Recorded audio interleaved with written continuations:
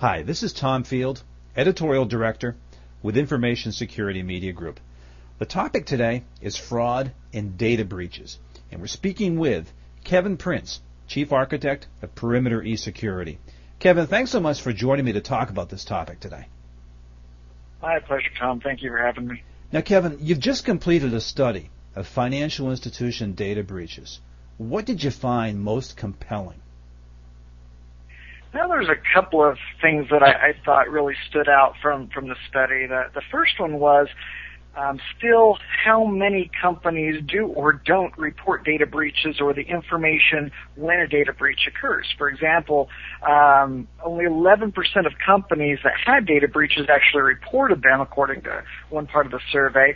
And of those 11% that, in fact, did, about 25%, 25% of them did not disclose how many records were compromised in it. So we're still, when we do breaches of this type, we're looking at these small slivers of data, and the amazing thing is those small slivers of data still encompass millions and millions and millions of compromised end-user personal information.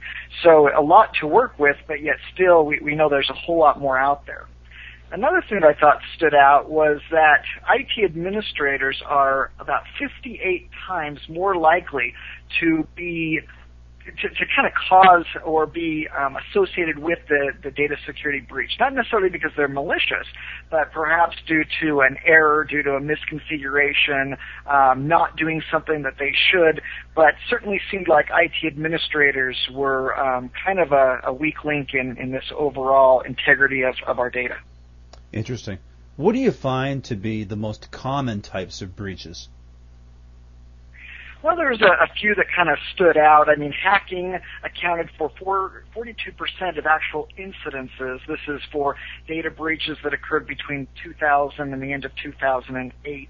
And you have to kind of, when you look at data breaches, look at it in two ways. There's the number of incidents that occur, and then the number of records that are compromised. And you got to look at them in both ways, because it doesn't really matter whether you have one record compromised or you have 100 million compromised. It still is a data security breach, and you still have to follow certain protocols, and you may have to do notifications and deal with a lot of things regardless of how many records. So from a hacking standpoint, 42% of incidents were associated with hacking, but it accounted for 55% of records. So kind of a correlation or certainly some synergies there.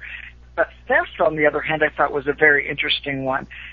Data breaches resulting from theft were 30% of all incidences, but only accounted for 3% of records lost. I think that's really interesting because, you know, again, whether you have just a handful of records or millions of records lost, you still have to disclose this in most cases. I mean, 46 states now have data security notification laws, data breach notification laws of one type or another, and you're going to have to notify your customers that this kind of thing happened. But although it's a small number of records, a third of the cases are theft, and typically could be easily dealt with. Malicious insiders was another interesting one. 15% of incidents were associated with malicious insiders, which accounted for 24% of records. Now, interesting, given the economic conditions that we're seeing today, there's a lot of speculation that the insider threat is even greater than we've seen before. Do you think that number, 15%, might creep up in another year? Oh, I definitely think it will. I wrote an article a few months ago about the top 9 security threats of 2009, and malicious insiders I listed as the greatest threat to the organization, primarily because of the downturn in the economy. Desperate times bring out the worst in people, and we're going to see, and have already seen, incidents where these insiders do things that they shouldn't. They will compromise records, try to do things to make a little extra money on the side. Yes, definitely, I believe malicious insiders are going to play a larger and larger part, especially why we continue to kind of have troubles in the economy. Now, beyond the obvious impact of a data breach, what are some of the real costs of these fraud incidents to institutions of all sizes? Yeah, that's a good question, because that's what really people want to know is, if I have some kind of a data breach, what's it really going to cost me? And, there are some statistics and things that we've been able to put together in order to try to break that down a little bit better. The average cost of a data security breach is about $6.6 million, which is a very significant number. Now, obviously, that's an average, and it's difficult to kind of map that to each individual organization's size and scope and number of customers and client data that they have. So there's another statistic which says that about $200 per record compromised. So, if an organization wants to try to figure out what their exposure is to something like this, they could kind of look at, how large their data set is, and then can kind of multiply it by that $200 number and get relatively speaking, an idea of what a data breach would cost them. Now, that number, neither of those numbers include some of the most significant costs that some companies incur with data breaches, and that is lawsuits. For example, the VA recently settled their data breach that they had for $20 million. This was a class action lawsuit that I believe included like 26 million people. So it was a large one. But the reason that's so interesting about this $20 million number is because in that particular incident, and this is very similar to other ones, had to do with theft of a laptop. The laptop was recovered. It was determined that no data was stolen off of it. No fraud cases were reported or occurred as a result of that data breach, and still the VA had to fork out $20 million to settle this lawsuit. And it came down to what was classified as essentially the emotional suffering of people having to worry about whether their credit was intact or not. Wow, and you can't even put a price on the reputational hit a company might take if they've suffered an incident. Absolutely. So the numbers are large, and obviously what companies need to do is avoid these things at all costs. So let's talk about reducing breaches. What can financial institutions in particular be doing to decrease the number of data breaches? Sure. So I think there's several things that they can do. I mean, as I mentioned, 30% of data breaches occur from theft. This is in large part laptops that get stolen, that have sensitive data on them, whether they're at home, whether they're in a car, which is most prevalent, whether they're traveling, a hotel room, a plane, wherever it might be. Theft of laptops is a major problem. Now, there are only 4 states out of the 46 states that have data breach disclosure laws that require you to still notify customers if the data was encrypted. So my first suggestion is encrypt your data if it's sitting on laptops at all. And that way, if the laptop does get stolen, because it's incredibly difficult to just keep your laptops from ever being stolen, but if they are, you don't have to worry about the data being compromised that's on it in the vast majority of cases. So that's a big one. I think another one is to use a program like Remote Data Backup and Recovery Solutions. This is where you're doing your backups over the internet securely, as opposed to data backup tapes, which then have to be stored off-site. There's a tremendous number of data breaches that occur through either employees having those tapes stolen or lost while they're in transport off-site, or a third party that picks them up and loses them, or something happens to them. If they use a remote data backup service, they don't have to deal with magnetic media at all, and all of the issues around transport or around the theft of that media, even while it's sitting on the network. So that's kind of a second one.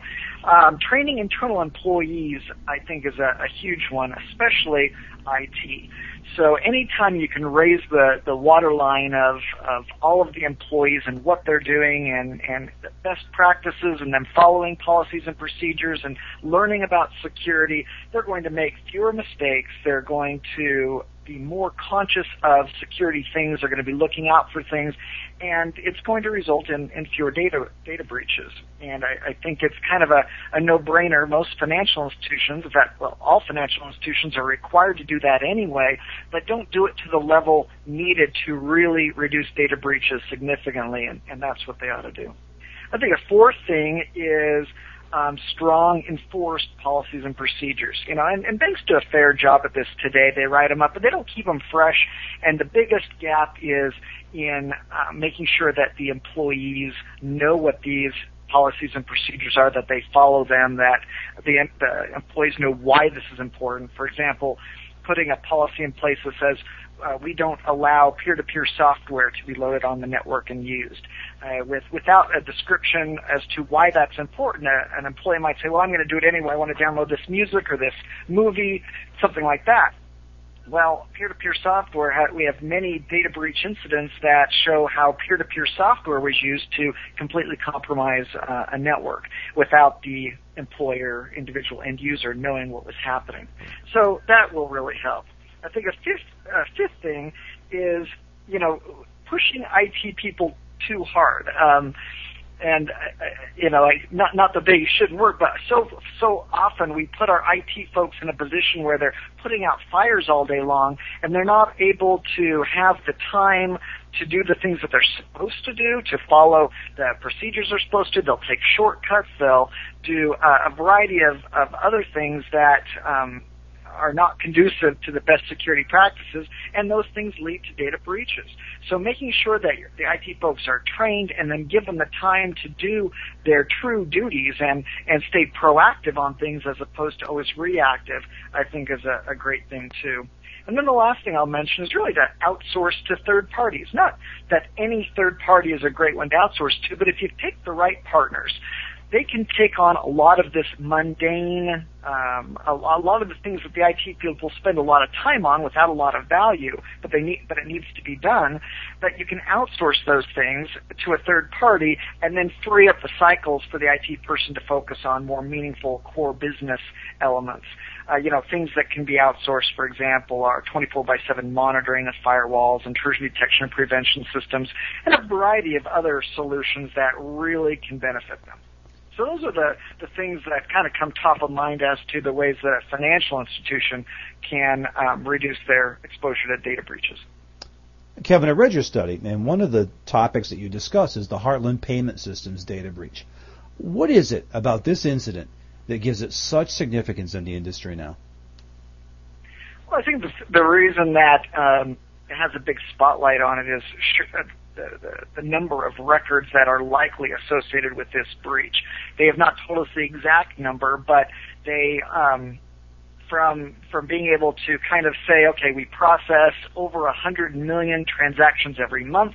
We believe that the breach went on for enough time that this is likely going to be the largest data breach in the history of the United States, perhaps the world. That's why I think it's getting the attention it is. But even beyond that, there's some elements to it that are making it a very interesting one to study and watch. First of all, the use of malware in this, a very sophisticated attack that was used to kind of extract the sensitive data that was ultimately used. The number of financial institutions that have already reported customer compromises, card compromises, is over 600. That they were, in fact, PCI compliant. That is the payment card industry's data security standard, what merchants have to do in order to be compliant for accepting credit cards. And it's kind of interesting because Heartland is trying to hide a little bit behind that PCI certification that they had, but then just this week, Visa revoked that. They took them off of the approved list or the PCI certified list. So there's some things going on which I'm glad to see because it's allowing Visa to step up and put some teeth into PCI, which is going to really help the overall industry keep their consumer data a whole lot more private. So let's look ahead a little bit, Kevin. Given what you've seen in the past year, what trends do you foresee throughout 2009 in terms of, one, the types of fraud that we'll see, and two, ways institutions can be preventing this fraud from taking reach? Sure. A couple of things probably I think we're going to see a lot more of, and we've seen these in the past, but they seem to be the preferred ways these criminals have of doing this.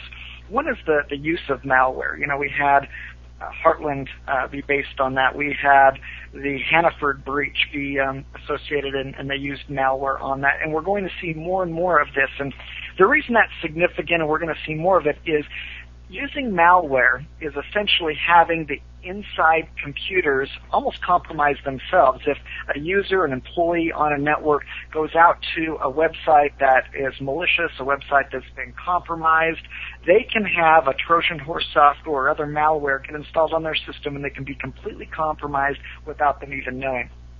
And these users, these employees that are doing this, all they're doing is going out to Google and typing in something and clicking on a link. There could be search engine manipulation that's occurring that is leading them to these false websites, as well as compromised websites. In 2008, we had Walmart.com, ZDNetHistory.com, MSNBC.com, CBS, and literally hundreds and hundreds of other highly used, legitimate websites get compromised, and if your users went out to that website on that day, they could be compromised. And then those systems are the ones used to perpetrate this fraud and capture this sensitive data. So I believe that malware is going to continue to explode in its use because it's so effective. It completely bypasses the traditional edge-based security systems like firewalls and intrusion detection systems. It can be very effective in just getting right around those things. So I think we're going to see a lot more of that.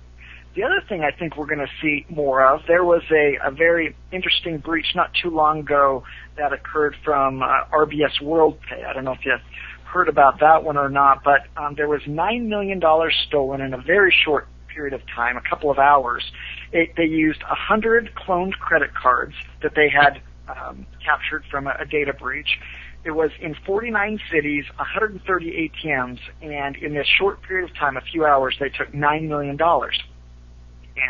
And so this, kind of just going to an ATM, getting the money and walking away, that's where the rubber hits the road for these criminals. A lot of people think it's about selling identities and this and that, and certainly there's a lot of that happening. But in this particular case, just, taking money right out of people's accounts is a trend that I believe we're going to continue to see more of. So it's tough when, a processor, you asked how can financial institutions kind of protect themselves in general. And, in the case of Heartland, it's actually who many financial institutions use in order to process the credit cards, and they had a data security breach. So it's tough when that happens to kind of protect against it, but there's a lot of things that financial institutions can do to make sure their data is not compromised and that their systems are not breached. A layered security model, there's no one solution that's going to do it. There's no silver bullet, and everybody's heard that before, but it's so true. You got to kind of do a risk analysis, figure out where your strengths and weaknesses are, and then shore up those areas and those gaps in your security program that need some attention and some work. Again, I mentioned those policies and procedures, and I mentioned training. Those are